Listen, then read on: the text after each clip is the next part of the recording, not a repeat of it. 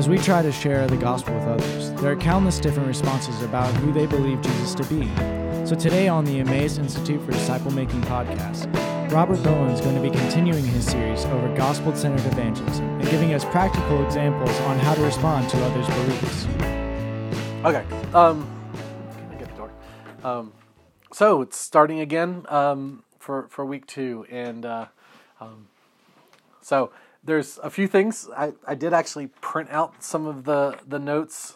We'll see how we do about staying on schedule, and so we'll see how that works.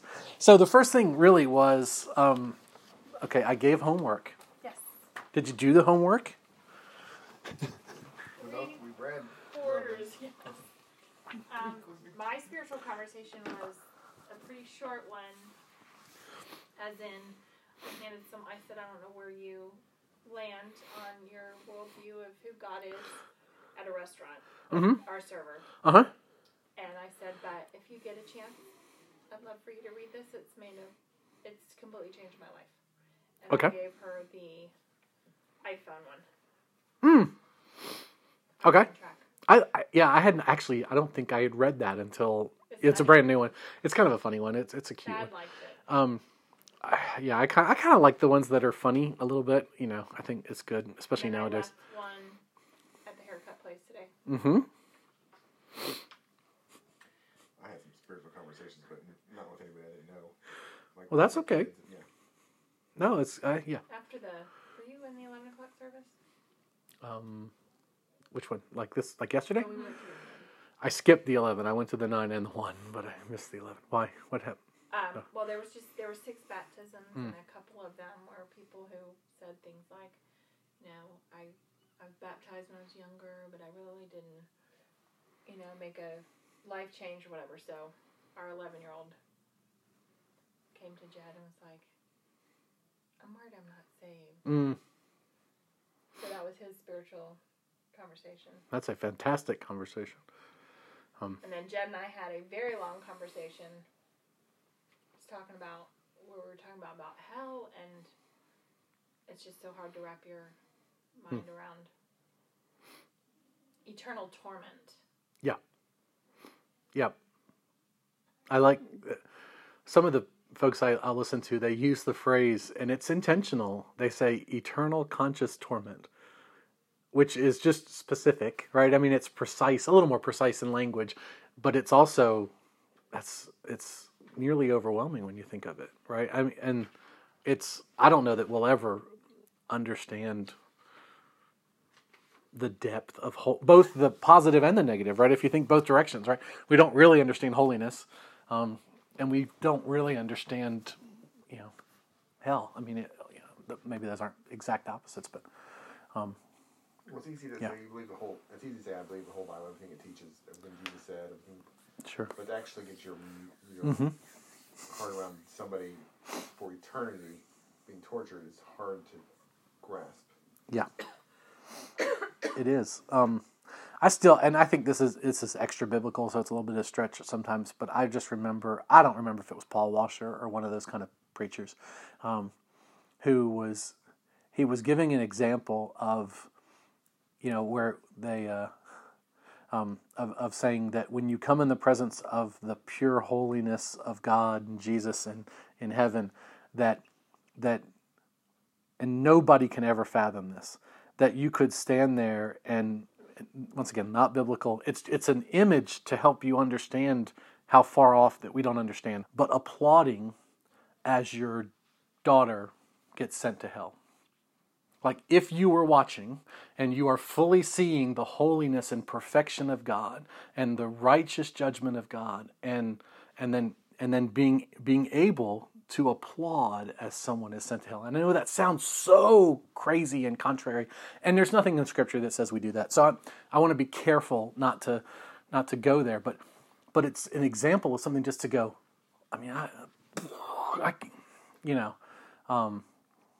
so it's tough. I think what that should, even though we don't fully understand, it should be what we understand is enough to compel us, right?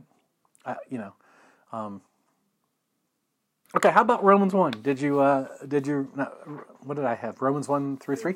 Through 3? Did you do that?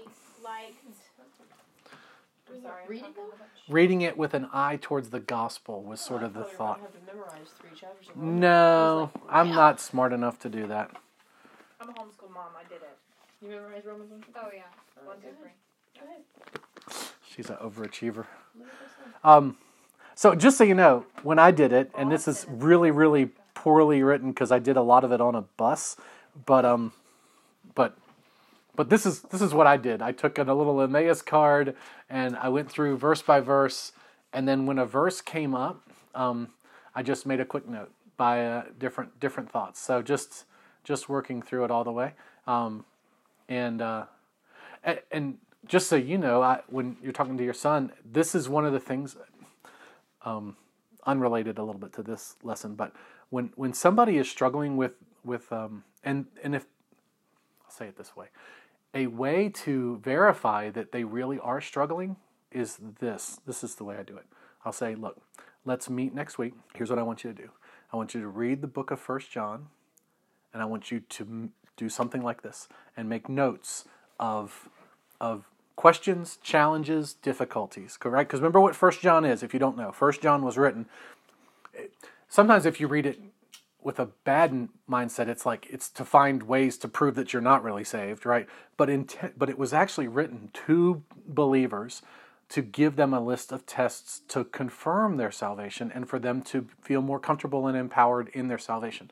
But I mean, there's obviously some very difficult verses in there. So don't ever, if they don't come back with anything, they didn't read it, right? But that is an incredibly good use. If somebody who is somewhat walking in some level of faith and they say they're struggling, that's what I always do. And I go, let's pick a time, let's talk next week, and we're going to walk through. And if they don't do it, then you have the guilt side that says, I thought you were struggling. Is really, I mean, just so y'all know, that's the homework between week 3 and 4. So I actually read it right. I mean, I read it fast, but I read it in like 12 minutes, right? Now, if you're doing this kind of thing, it's going to take a good bit longer than that probably, but it's what, like 4 or 5 chapters. It's pretty short. But that's just so you know, it's one of the techniques that I've used probably a dozen times, and just to tell people. Because what you want to do is drive them to Scripture, right? Don't drive them to a feeling. Don't drive them to, that kind of stuff. And then the other, so rabbit trail. The other thing I do, and okay, I know not everybody's a John MacArthur fan. This is a John MacArthur study Bible with a new cover. One of the things that it has that I love, is at the end of it, have you seen this page? Okay, so here's what I do. In the back of John MacArthur, it's right before the concordance or something. It's pretty early on, right after Revelation, probably usually the second section. I wrote to Grace to You, and I said, is it okay if I make copies of that page? Because I don't want to violate copyright, and make copies of that page. And what I do is I put my name and email address on the back. And there have been times when I've talked to people, if I happen to have my Bible with me, and I say, if you're truly struggling with your salvation, read some of these verses. Pick 3 of these topics, 2 or 3 under each heading, because these, if you haven't seen it, evidence that neither prove nor disprove one's faith. And then there's a bunch of verses. The fruits and proofs of authentic salvation, characteristics, and then a bunch of verses. And it's just a way, especially for somebody that you know, to give them a real way of doing this sort of thing. And Grace to You was okay with making copies of it. It was really, the cool part was they responded like the same day, and they were like, hallelujah, make all the copies you need. This is literally my favorite study Bible. So, yeah, I'm kind of a fan, but, that's a whole, my wife she would prefer not to have somebody who is so confident in because MacArthur is definitely, when he has a note, it is confident. It is, this verse means this, and, like a Ryrie or something like that, of course, is going to say, some believe this says this means this, and some believe it means this. Okay, so getting back to Romans 1. I didn't take notes, I'm sorry. It's okay. Did anything that you can remember jump out about Romans 1 through 3? Okay, Romans 2. He basically says if you're judging, then you have the law in your heart because you're making a judgment on someone else. I'm pretty sure that was in here. It is.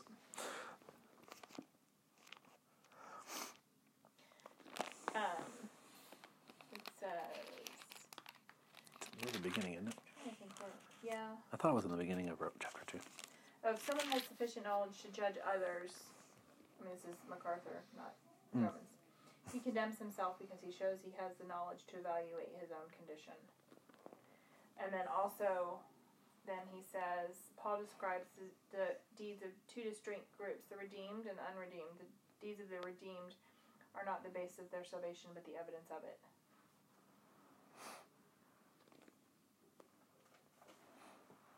So, I thought that was all interesting.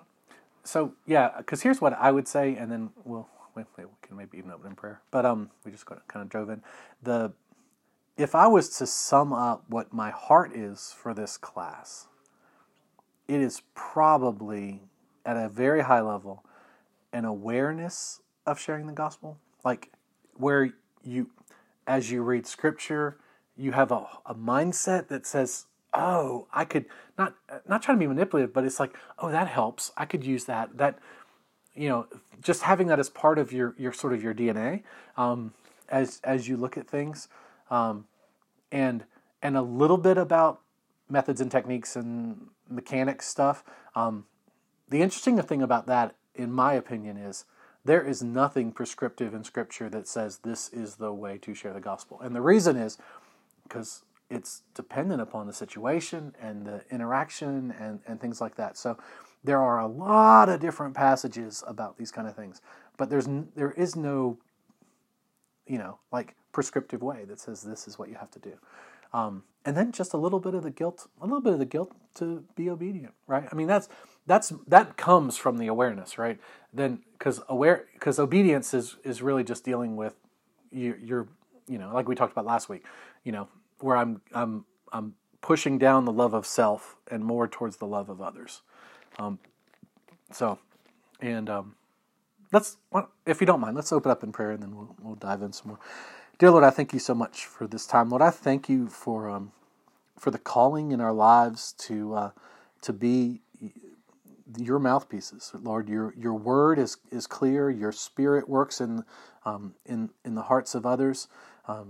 You are sovereign power that gives the gift of faith to those, but you have asked us to share the gospel with those around us.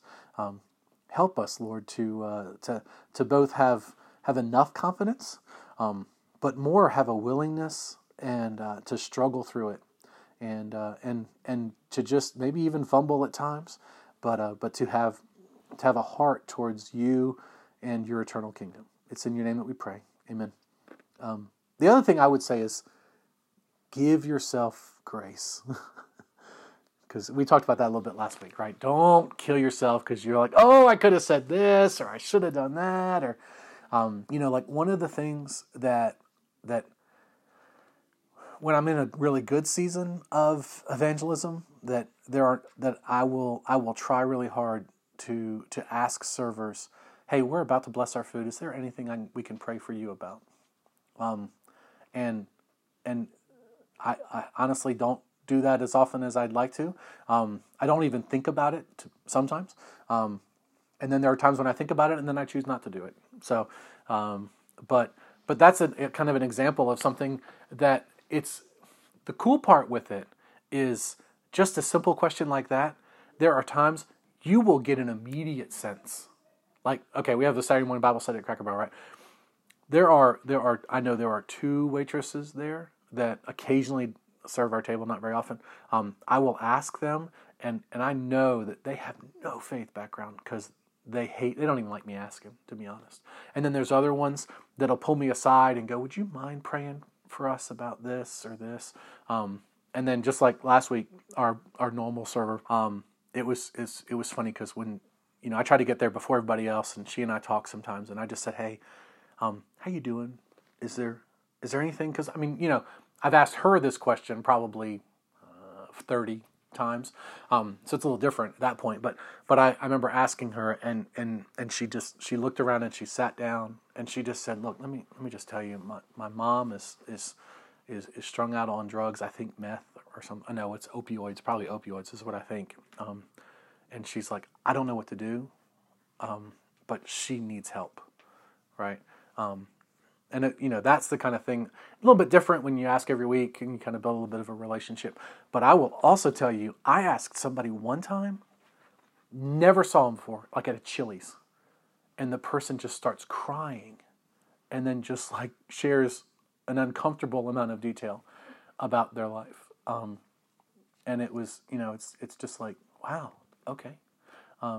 And we will talk a little bit more about that as we go. Maybe we'll talk some tonight, but then maybe in the coming weeks. But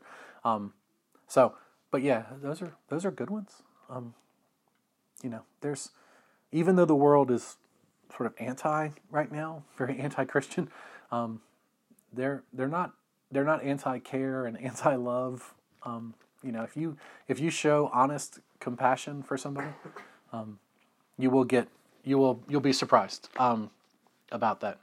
Anything else about Romans that you saw? Oh, it's loads of stuff.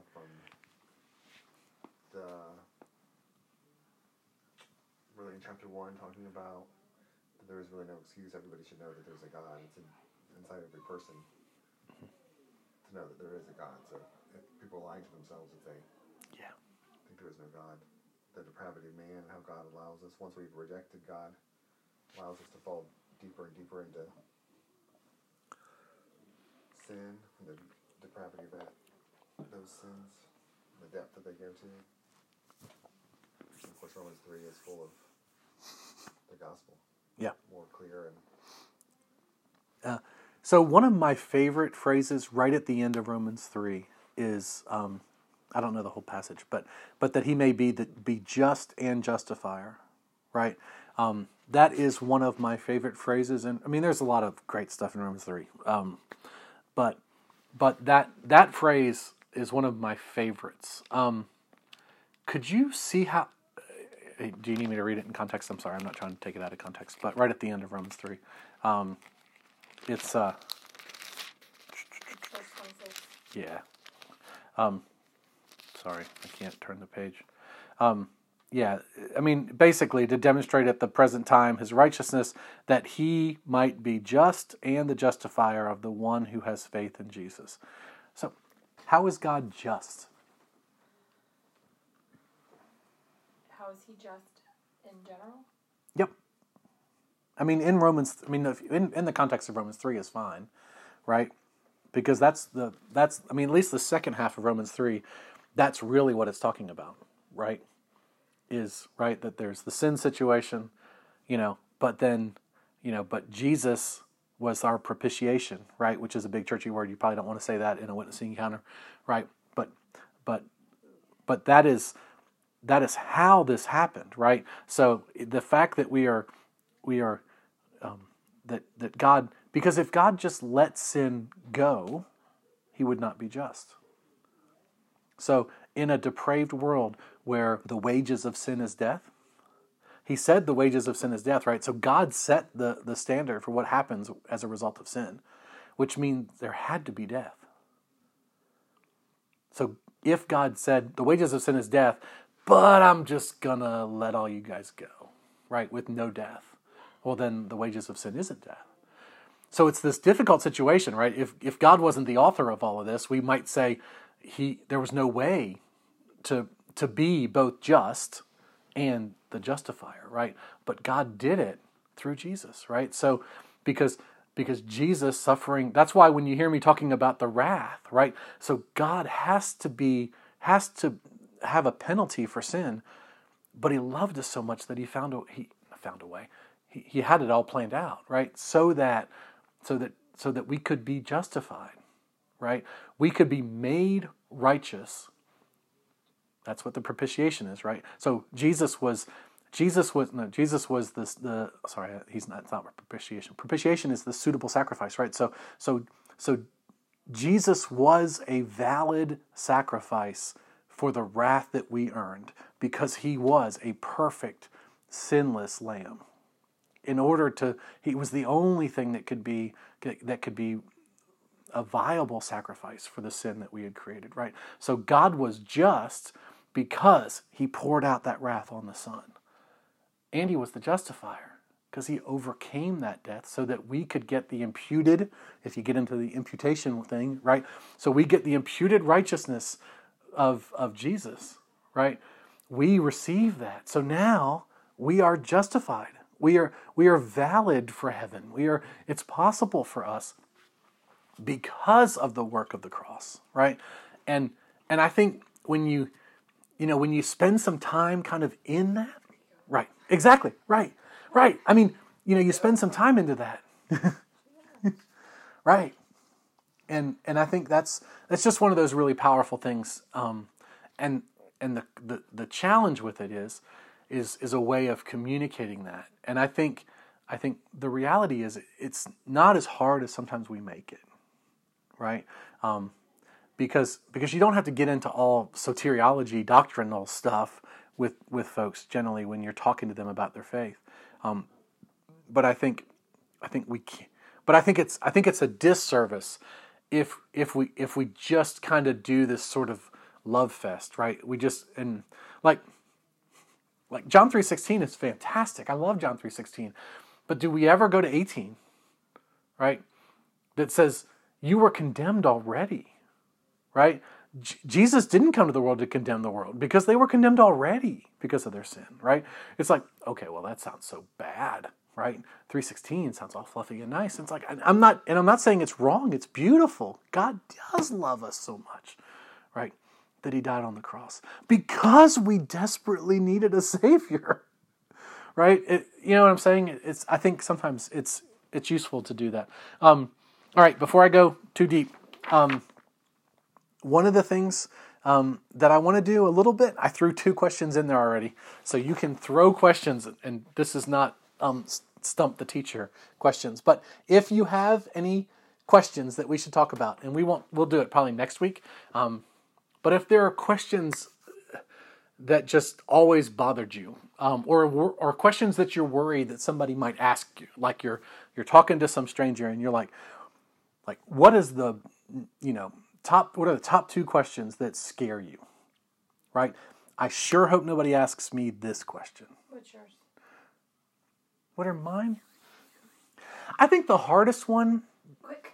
I think the hardest one is, to me, is a little bit of the whole authority of Scripture. Just because the reality is these people know they've spent 0 time on that thought. Most people, very, very few. Now, generally, I've handled that a lot of times, and it's usually not that hard.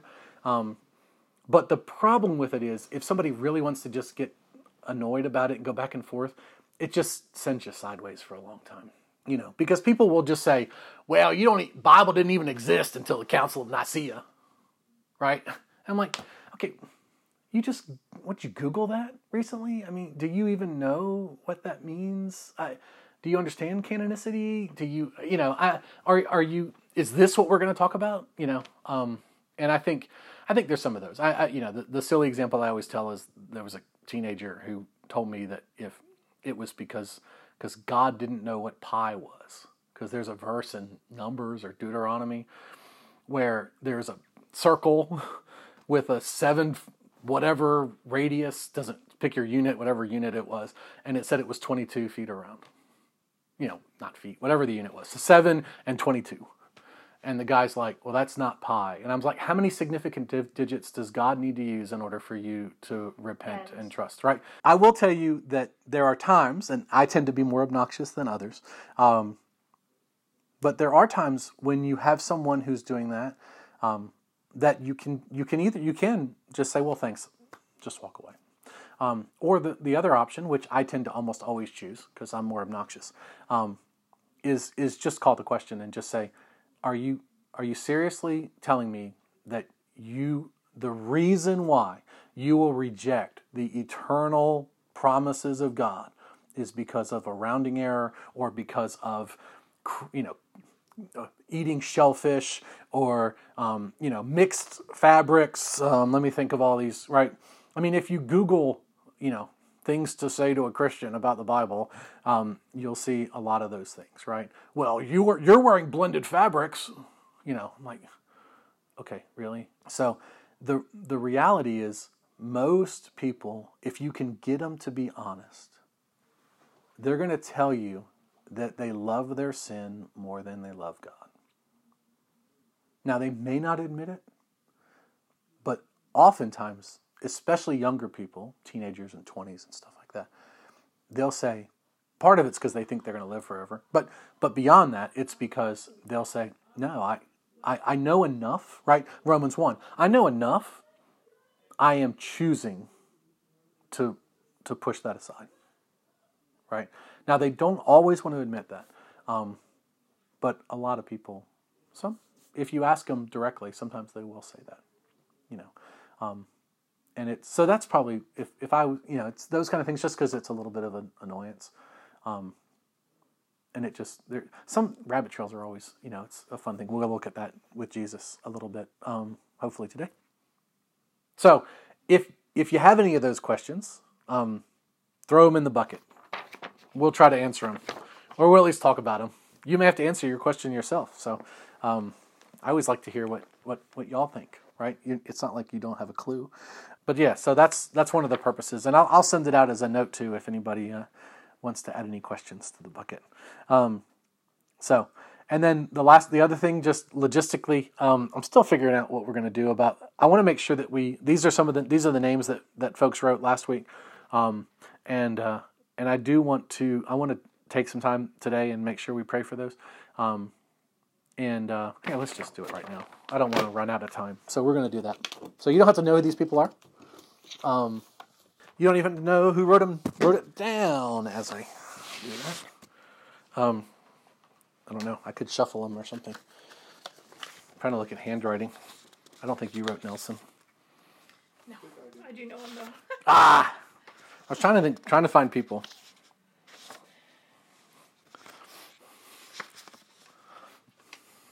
All right. Let's do it this way. Take 30 seconds. Look at the names. You don't have to pray with your eyes closed if you don't need to. Just pray for these folks. Pray for their hearts to be softened. Pray for someone to talk to them. Doesn't have to be somebody in here. And then just pray for fruit, spiritual fruit. And then after a few minutes, or not a few seconds, I'll close. Dear Lord, I thank you that my name was written on a board, an old chalkboard in a Southern Baptist church in deep South Georgia. And I walked into that room and I asked somebody, I said, "Oh, why's my name on that board?" And they were nice, and they said, "Oh, we're just praying for our college students." Now, forgive that woman for lying to me, but they wrote my name on that board because they knew I was lost, and they knew I needed to be prayed for, and they wrote my name on the board. And I thank you for that. I thank you for people that take the time to petition you for those that need to experience and hear and know the gospel for truth. And Lord, the names that are here and the names that may come later, pray both for them and for those people that are around them to have a heart for the message that you've given them. Help them to sense you and then to respond to you. Whatever the response that's needed for the folks that are in here. And I thank you so much for this group. Thank you for the folks that took the time to write the names. And help us to bring fruit and glory to you. It's in your name that we pray. Amen. So I put a simple outline, and let me be really clear about this. There are so many good resources about the gospel, and I intentionally did not replicate somebody else's. So I just sort of made this up, and maybe that's a bad idea. Maybe I should have just copied somebody else's. But what I will tell you is there's really good ones out there, and there's different ways of trying to present the gospel. I think a lot of the things. So I tried to come up with things that started out with the same letter. So if you look on the notes, it's a little bit of a stretch. Situation, solution, and steps. And we've talked about this before. So the situation is that both actually, if we want to get into our sin nature plus the sins that we've provided, right? There's no way out of it. We are dead in our sins, our trespasses, and our sins against God, and that there is no hope on our own. And that's an important thing in my mind to deal with, because the world, I think we did talk about this did we talk about this last week, where the world mostly gives themselves a pass about their righteousness. Most people, if you asked them, would say, I'm just about good enough, right? I know I've messed up, but I've done enough good, in the scale model. Do you have a technique? How would you answer that if somebody said, yes, I've messed up, but in general, I'm a really good person? How would you? Because I will tell you, most people, that is a baseline perspective, right? So that's kind of most common question you're probably going to have to deal with, is how do you deal with people who think they're a good person? Any ideas, suggestions on how you would respond to that? Go back and talk about the holiness of God and what it means to be good, and you can use whatever most recent headlines about, we could use the one for the Florida shooter, right? He's a really good kid who did all these things like obeying his parents and was respectful to his teachers. And then he shot 17 people. If the judge were to say, well, she did all these other good stuff, so I think these kind of weigh it out. And God's perfect. He's not a human judge. He's a perfect, holy, just judge. So how could he possibly say that our good works? And I'm telling you, the Bible says that Jesus died. He sent his son to die. If we could be good enough, then Jesus' death was so completely unnecessary. Right. So God just tortured his own child and separated himself from him and poured sin on him for no reason. Right. Yeah. And Scripture says that pretty clearly there's no one that's righteous to the point that there's not even one person. Right. And he gives clear teaching of what our righteousness looks like. It looks like nasty, dirty rag that stinks. Yeah. That's what it is in the sight of our good works are that in the sight of a holy God. Yeah, I think if you're talking to somebody who has a Christian background, I think it's a good idea to kind of pull out a little bit of the details of Romans 3, because it doesn't just say it. It says it. And then it says it again, and it says it again. I mean, if you read Romans 3, I wouldn't do this with somebody who's an agnostic. That's not going to mean much to them. But as a son of a churchgoer, Bible Baptist. The Bible Belt kind of people. If you say, okay, if you look at Romans 3, it's like there's no one, right? No, not one. All have done this. All have done this. They are an open sepulchre. It's just like, if you read that middle section of Romans 3, it's like, okay, I think he's trying to leave no doubt, right? That this isn't, there's nobody, but maybe a few slip through. No, it's, right. I will say one of the techniques I'll use is, this is sort of that way of the master mindset, but one of the things that you can do is, most people have never really, they haven't killed anybody, right? So what they'll say is that I haven't done it that many times, right? So it's the question I always start with is kind of start at the most the part where they're safe, right? So if I murdered somebody, what would I be? I'd be a murderer.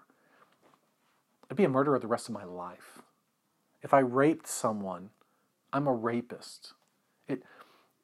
I'm a rapist the rest of my life. Now, yes, you can talk about that doesn't identify you, and there's some level of grace, and I've suffered the judge found me guilty and I did 20 years, but I'm still really a rapist, right? Even if I did it one time. So ultimately, and then you keep getting a little bit softer, right? Stealing things. I'm a thief, right? That is part of who I am. It's not all. Okay, I get it. And then even getting down to things like lying and stuff. And then if you use the Sermon on the Mount kind of a mindset that talks about the heart and things like that, it goes, you are a liar. You are a thief. You are a murderer at heart, more than likely, right? And I think some of those things, just as the reminder that those things, while they may not fully define you as a person, right? I think people like to push back on that, but it's like, but a just judge couldn't ignore all of that, right? The example of how many lies have you told? Do you average tell in a day? And then you go, okay, so you've lied 30,000 times in your adult life. And you want to deny the fact that you're a liar? It's a little hard if you just do the math. There's an aspect of you that makes you a liar, right? If I lied 30,000 times, what would you call me? You'd call me a liar. So I think some of that is a good way of at least addressing that. I do think it is this is my personal opinion. I really think it's important to not get to Jesus too fast, because I think it's worth dealing with the situation without Christ. It is awkward at times where you have people who at least know enough of the Christian lingo, and you just have to deal with that, right? Because if somebody says, well, I've been a member of church and I accepted Christ when I was 8, just some phrase like that, right? So if you walk up to somebody and you have a spiritual conversation and they say, oh, well, I go to Ponce de Leon Baptist Church, I've gone there, 20 years, and I accepted Christ at VBS. I'm not trying to become VBS. When I was 8, what do? Do you just automatically go, oh, okay, thanks for talking? Yeah. It's okay. I'm not being critical of it, right? I'm saying, right. So just so you know, if you're already having a spiritual conversation, it's okay to have that conversation a little bit deeper, right? Because here's the deal. If they're truly soundly saved, it's going to generally, like if you did that with me, I'd be like, let's talk. Let's talk about the glory of God.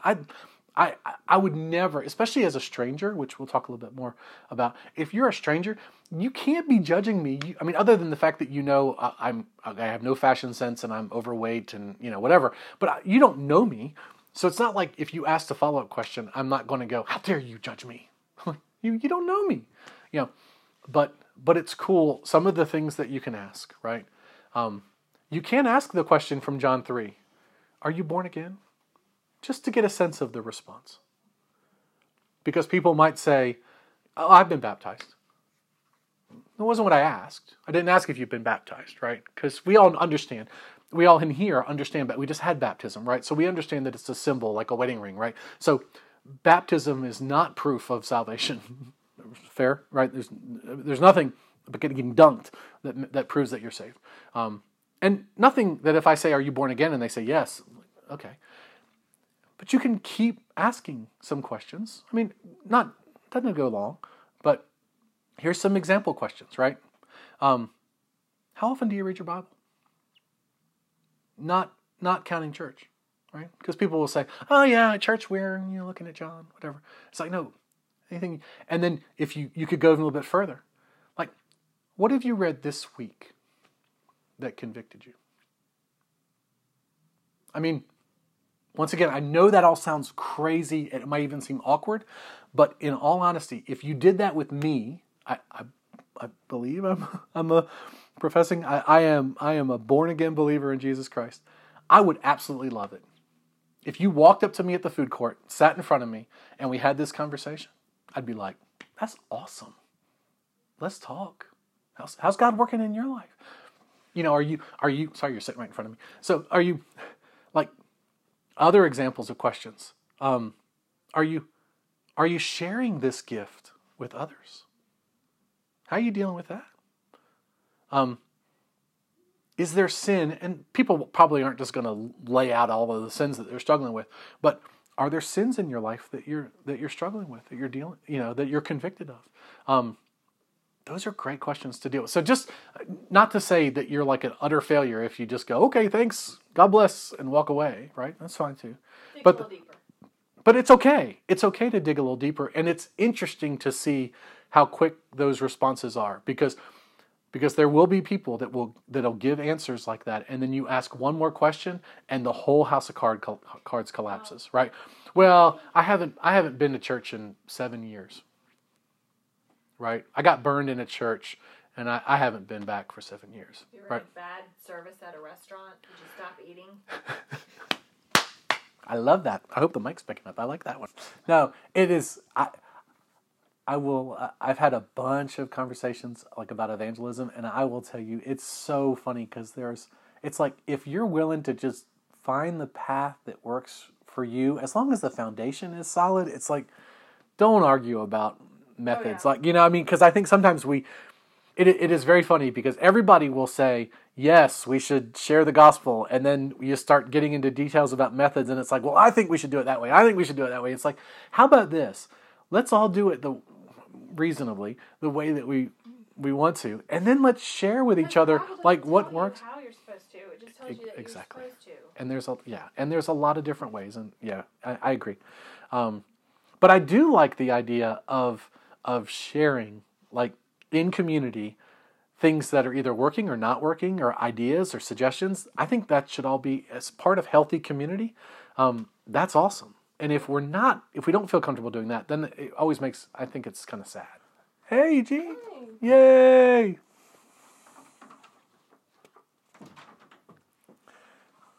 It's okay.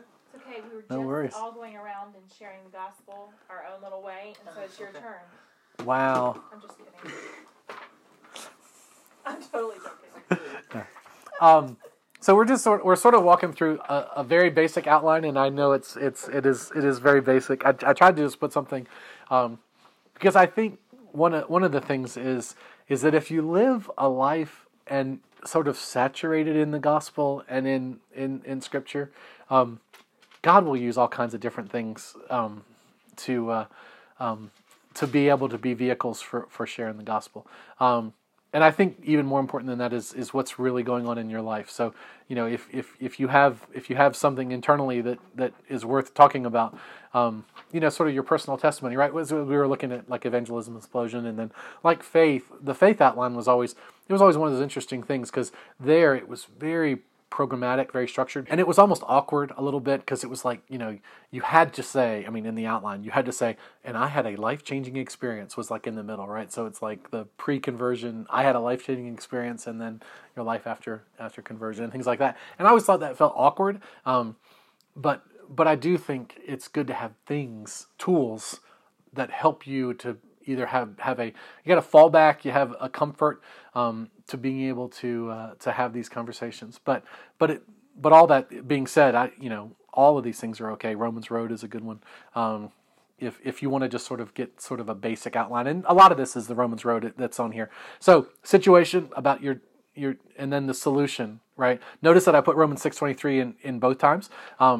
Because the cool part about that one is it's that transition, right? For the wages of sin is death, but the free gift, or I tried to pull all ESV because that's what our church does, but the gift of God is eternal life in Christ Jesus our Lord, which is that transition that talks about there's a situation that says that you are desperately in need of a Savior, and oh, by the way, there is one, right? And that Jesus is the way, the truth, and life. Nobody comes to the Father except through Him. So that good transition that talks about the gift of that. And then I love Romans 5:8. I actually like the older translation a little bit more. I like the fact that when it says God demonstrated His love for us in this, right? But the ESV says God shows His love for us, and that while we were still sinners, and I think that's a very important thing to remember.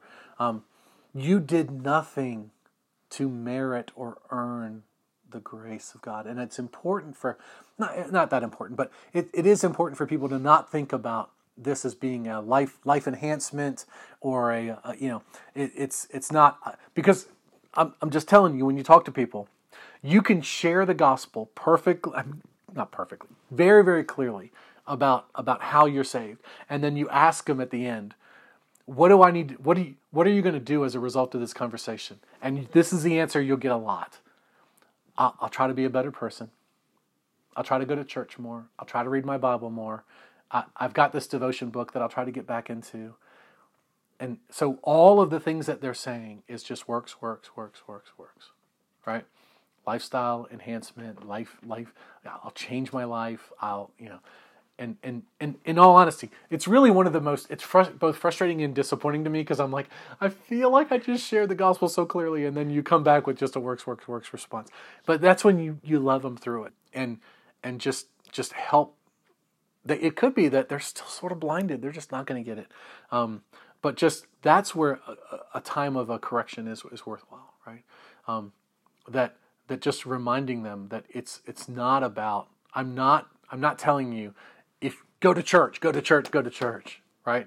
Now, as a result of being truly saved, you will want to be in fellowship in church, right? And it is a test somewhat, like we talked about earlier, about somebody saying, yeah, I'm a Christian, I haven't been in church in 5 years, and it's like, if somebody was to say that to me, and I mean, if somebody's a professing Christian, right? Scripture, 1 Corinthians, talks about like church discipline kind of, and that's not accurate.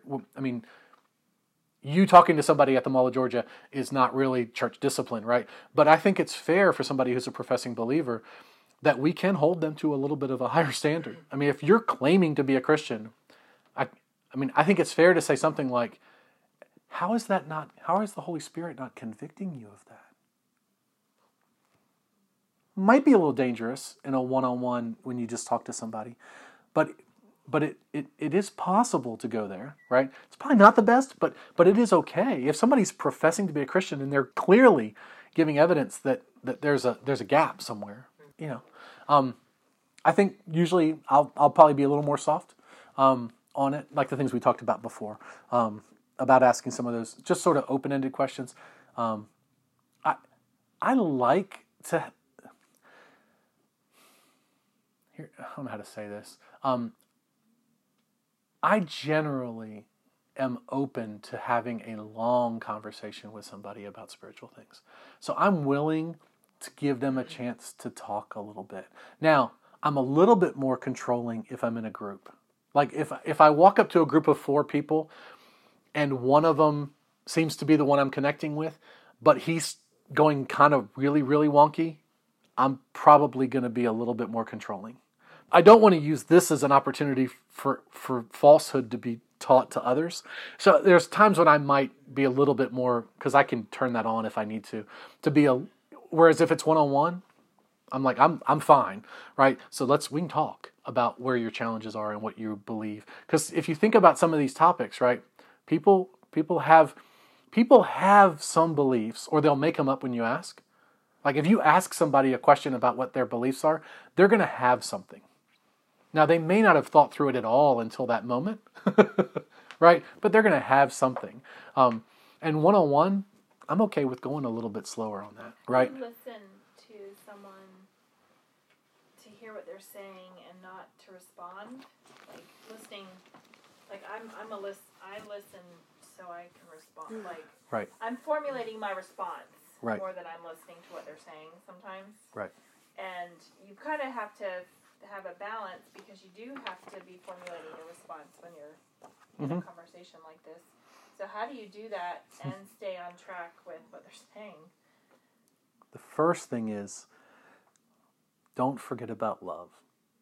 How can how do you convert a person that you're talking to being sort of an opponent, to being somebody who you should love enough that they need to hear what you know, and just so when you hear that, like the first thing the sort of an emotional. I guess I am a little bit more emotional than I may let out. But your first response in that should be, I'm so sorry. I'm so sorry that nobody, like when I share my testimony, I tell people, and I know that God is sovereign and He gives a gift of faith, and there's a chance that maybe somebody in high school, because what I generally say is, I do not remember a single time at all, zero, when anyone in middle school or high school ever talked to me about a spiritual thing. Now, that could be that I was just completely blinded and there were people all over, I'm pretty sure that was not the case. But I seriously do not ever remember having a single person ever talk to me about a spiritual thing. And I actually had interest. Like, I would watch sermons. I was a complete agnostic. Okay, in case you didn't know. Complete, at least agnostic, if not an atheist, right? I drank the Kool-Aid of evolution, and I was like, yeah, this is what we are. That I fully believed that in middle school and high school. But I still watched some bad preachers, honestly. I think I watched Frederick K. Price, was one of my favorite preachers to watch sometimes. He's not the best preacher by any stretch, but I was lost, but I had some interest in things of God. So I'd watch church services. But I don't remember ever a single person ever asking me or talking to me about anything spiritual until college. So it's just one of those crazy things, because if someone had, I would have loved to talk to them. Now, I probably would have loved to talk to them to try to convince them how stupid they were, right? Because I was an arrogant jerk who thought I knew what I was talking about. Oh, you were a teenage boy. Yeah. So. I mean, but so it's just one of those interesting things that I think when it's that love thing versus. But I understand your point, because like my wife is what she says is she just is like, I can't do this, Robert. I can't just walk up to somebody and talk. And it's not because I don't know a lot of the facts. It's because she feels like she's just not a quick-witted makes it sound so bad. But she just really struggles with formulating a response. Fast thinker. And it's a struggle for her, because she would think I just would be like not even listening. It's like blah, blah, blah, and I'm just like formulating my response. And I think, I don't know, I'm just a fan of trying to be a little as natural as you can be. We are not Mormons earning our way to salvation by checking things off of a list. We are chosen vehicles by God to share a gift. And I think if we kind of get out of this mindset that it's this sort of pass fail kind of a thing, I mean, I don't know. I mean, there have been a bunch of times that I've talked to people and I'm just like, I don't have a clue how to respond to that. What do you want me to say? So there was somebody who said something that was just like, and I think I actually drifted off, and I was like, I don't even know what they're talking about. At the end of it, I was like, let me just tell you, I'm a Christian. I'm trying to share the good news of Jesus with you. I have no idea how to respond. What would you want me to say to that? And he was sort of taken aback about that, because he's like, oh, I mean, I'd expect you to say this. And he started answering his own question. I was like, okay, then it got me back on track, right? Because I was just like, I have no idea. And he was sort of shocked, because he's like, I thought you were just going to go through your little outline, your little spiel, right? I'm like, I don't have an outline, really. I'm just here talking to you about, your salvation, eternity. So I don't know, any of that probably doesn't help. Say something? Yep. Well, it's more of a question. When you're dealing with, when you're talking to people and you find out that they're maybe, part of, I guess more of a cult type thing, do you deal with it differently than, a unbeliever? Because I know, sometimes yes, in the Bible it talks about dealing yes. in a more stricter manner with people that profess to be somewhat Christians, but they're yeah, I would escalate. I don't dive into that. Because I think sometimes, because you got to get a sense of how devout they really are, right? Everybody, I mean, it's sort of like, it's the same as a Christian. Oh, I'm a Christian and I, whatever. And then it turns out, like we talked about earlier, they're really even not. I mean, most, like a JW or a Mormon is a little bit, because they're works-based, some of them, and it's more systemic. There's more of that. But like Jed was talking about before, I think it's perfectly fine if you get into that conversation pretty quickly. I mean, you can just dive into a little bit of doctrine if you want to. I mean, if you want to, just talking about, mostly it's the deity of Christ, right? I mean, the number one topic is going to be who is Christ. I gave it away recently. I need to buy some more. Maybe I'll, you know, if you guys pay your $20, I feel guilty about that, just so you know. So we're trying to figure out something to give you that's because. So you get my book whenever that comes out. So do you like make it clear, like the distinction, like, okay, we are not brothers, you know?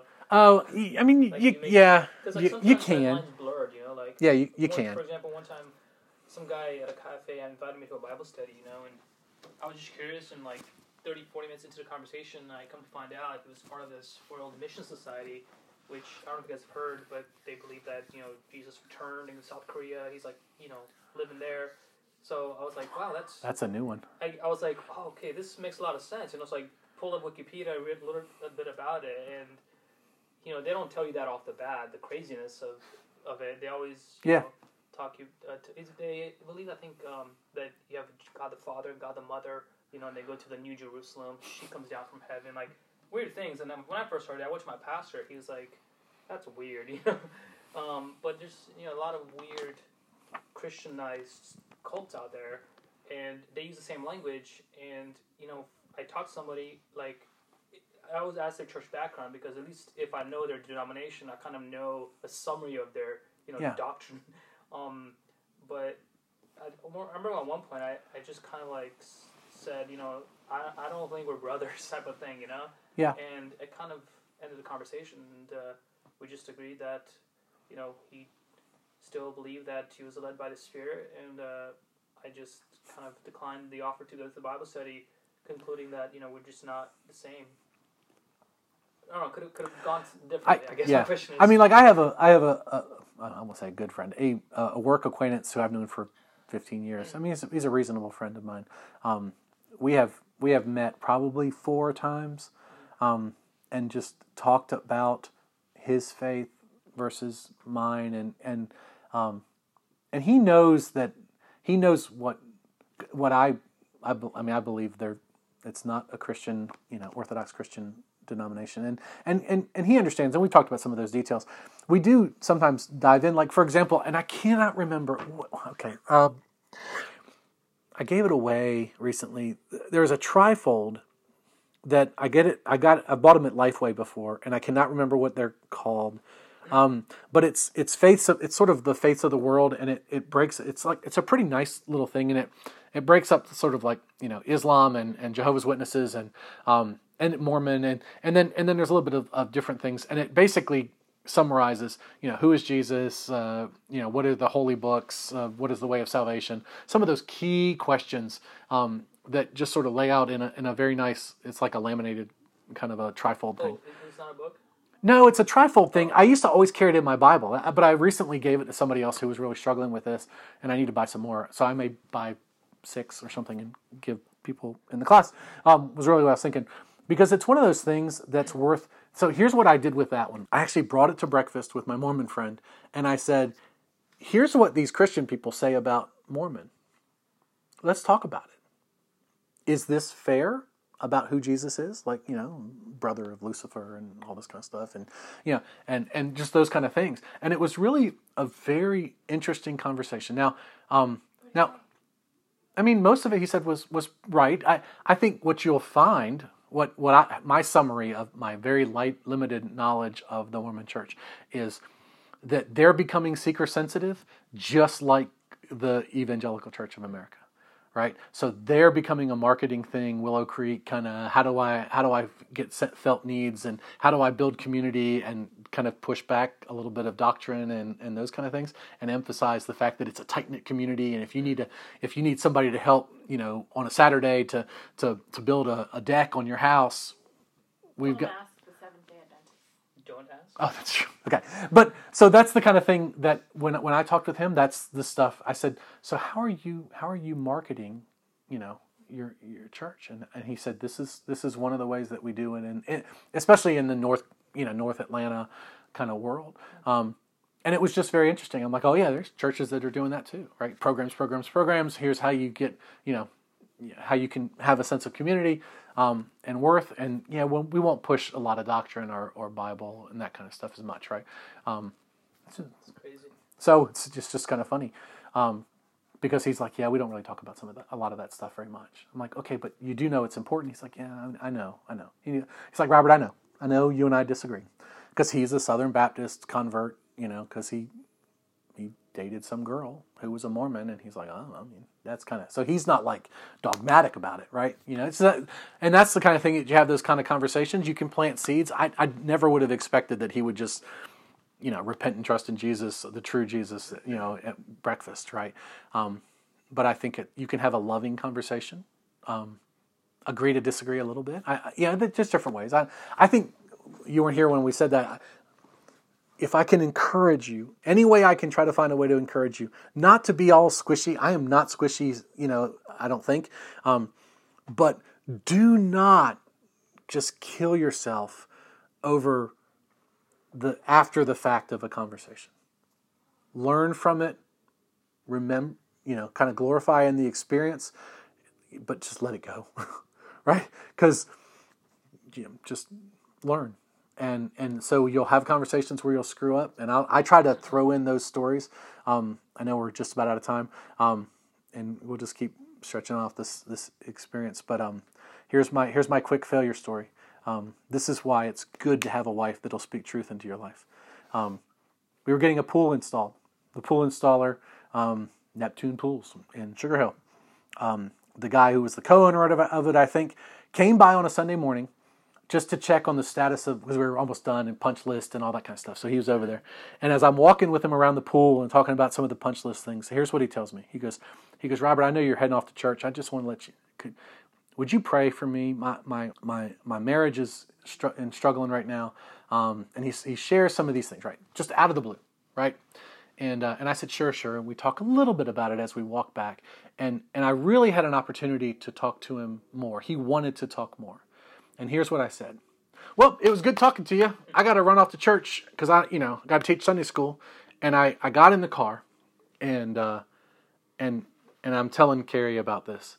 And I don't remember how old y'all were. Do you remember this? When we got the pool, I was like 6. Okay.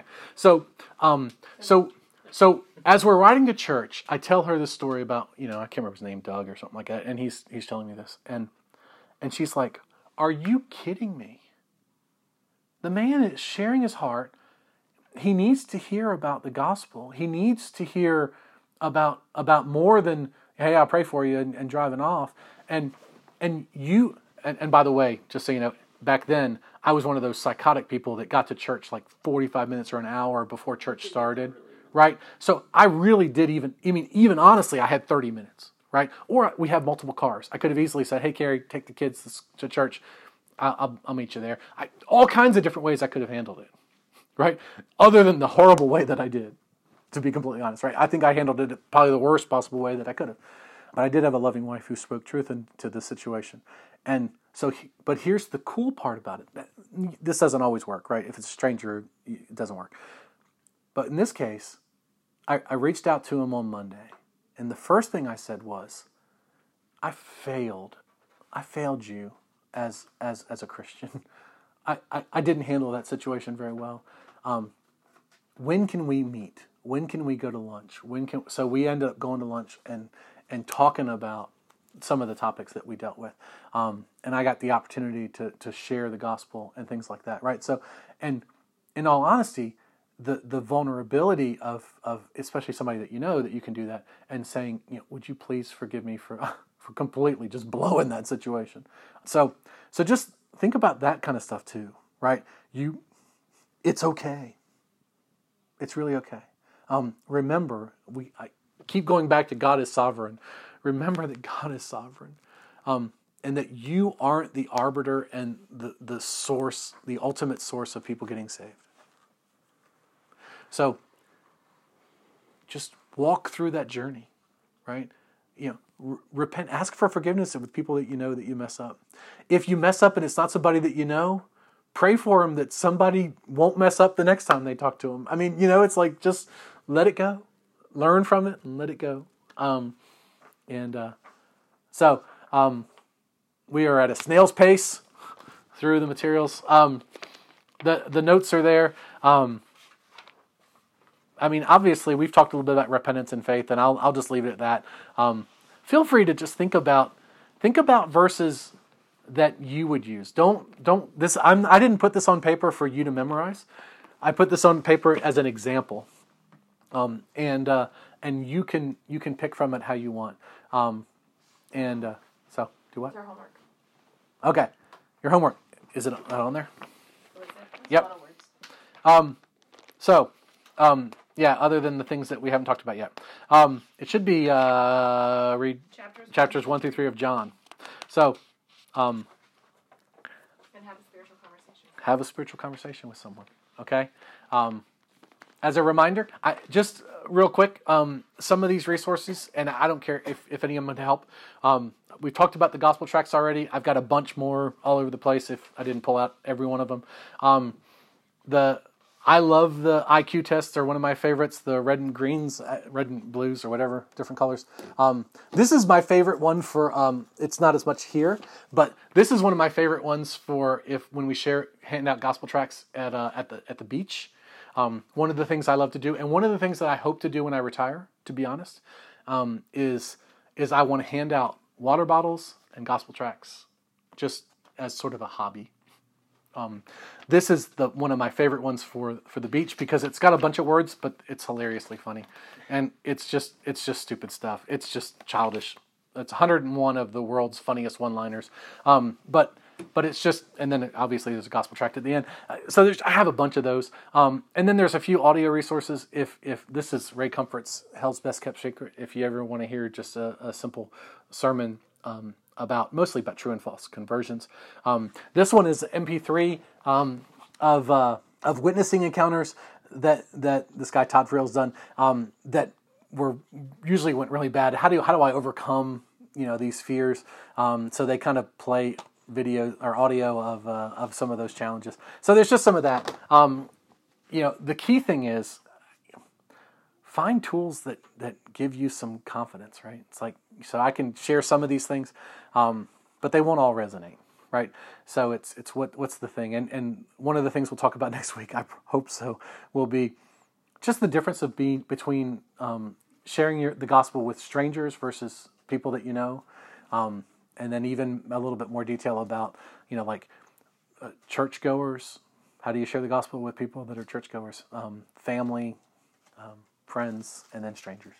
And then next week, we're going to do some. We're going to go somewhere. So be thinking about it. We're going to go.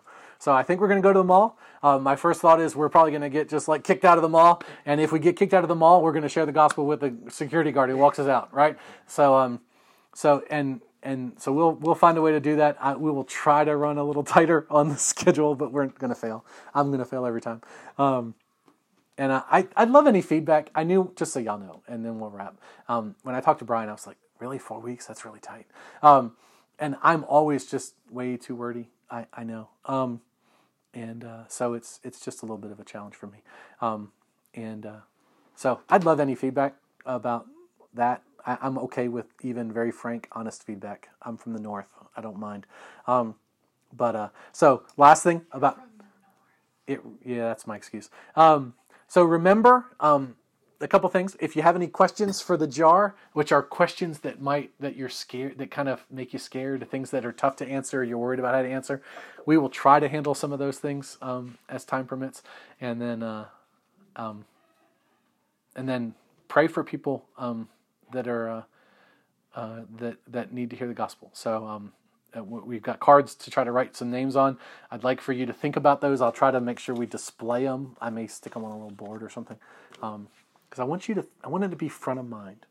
I want names to be front of mind. Find a way for those things to be front of mind. In the past, I have set my work password to be a person's name that I need to share the gospel with. Like, I don't know, it doesn't matter. Eugene 316. Right? And it's like every time I type that password, I'm like, have I talked to him yet? Right? So just techniques, right? It doesn't matter. It's the mindset of saying, I have a heart for sharing the gospel. I'm learning how to do it better, and then I'm having techniques to both make me feel guilty, if you want to go that way, or to encourage me if I want to think of the positive, right? So we'll talk a little bit more about that too the next couple weeks to try to encourage you.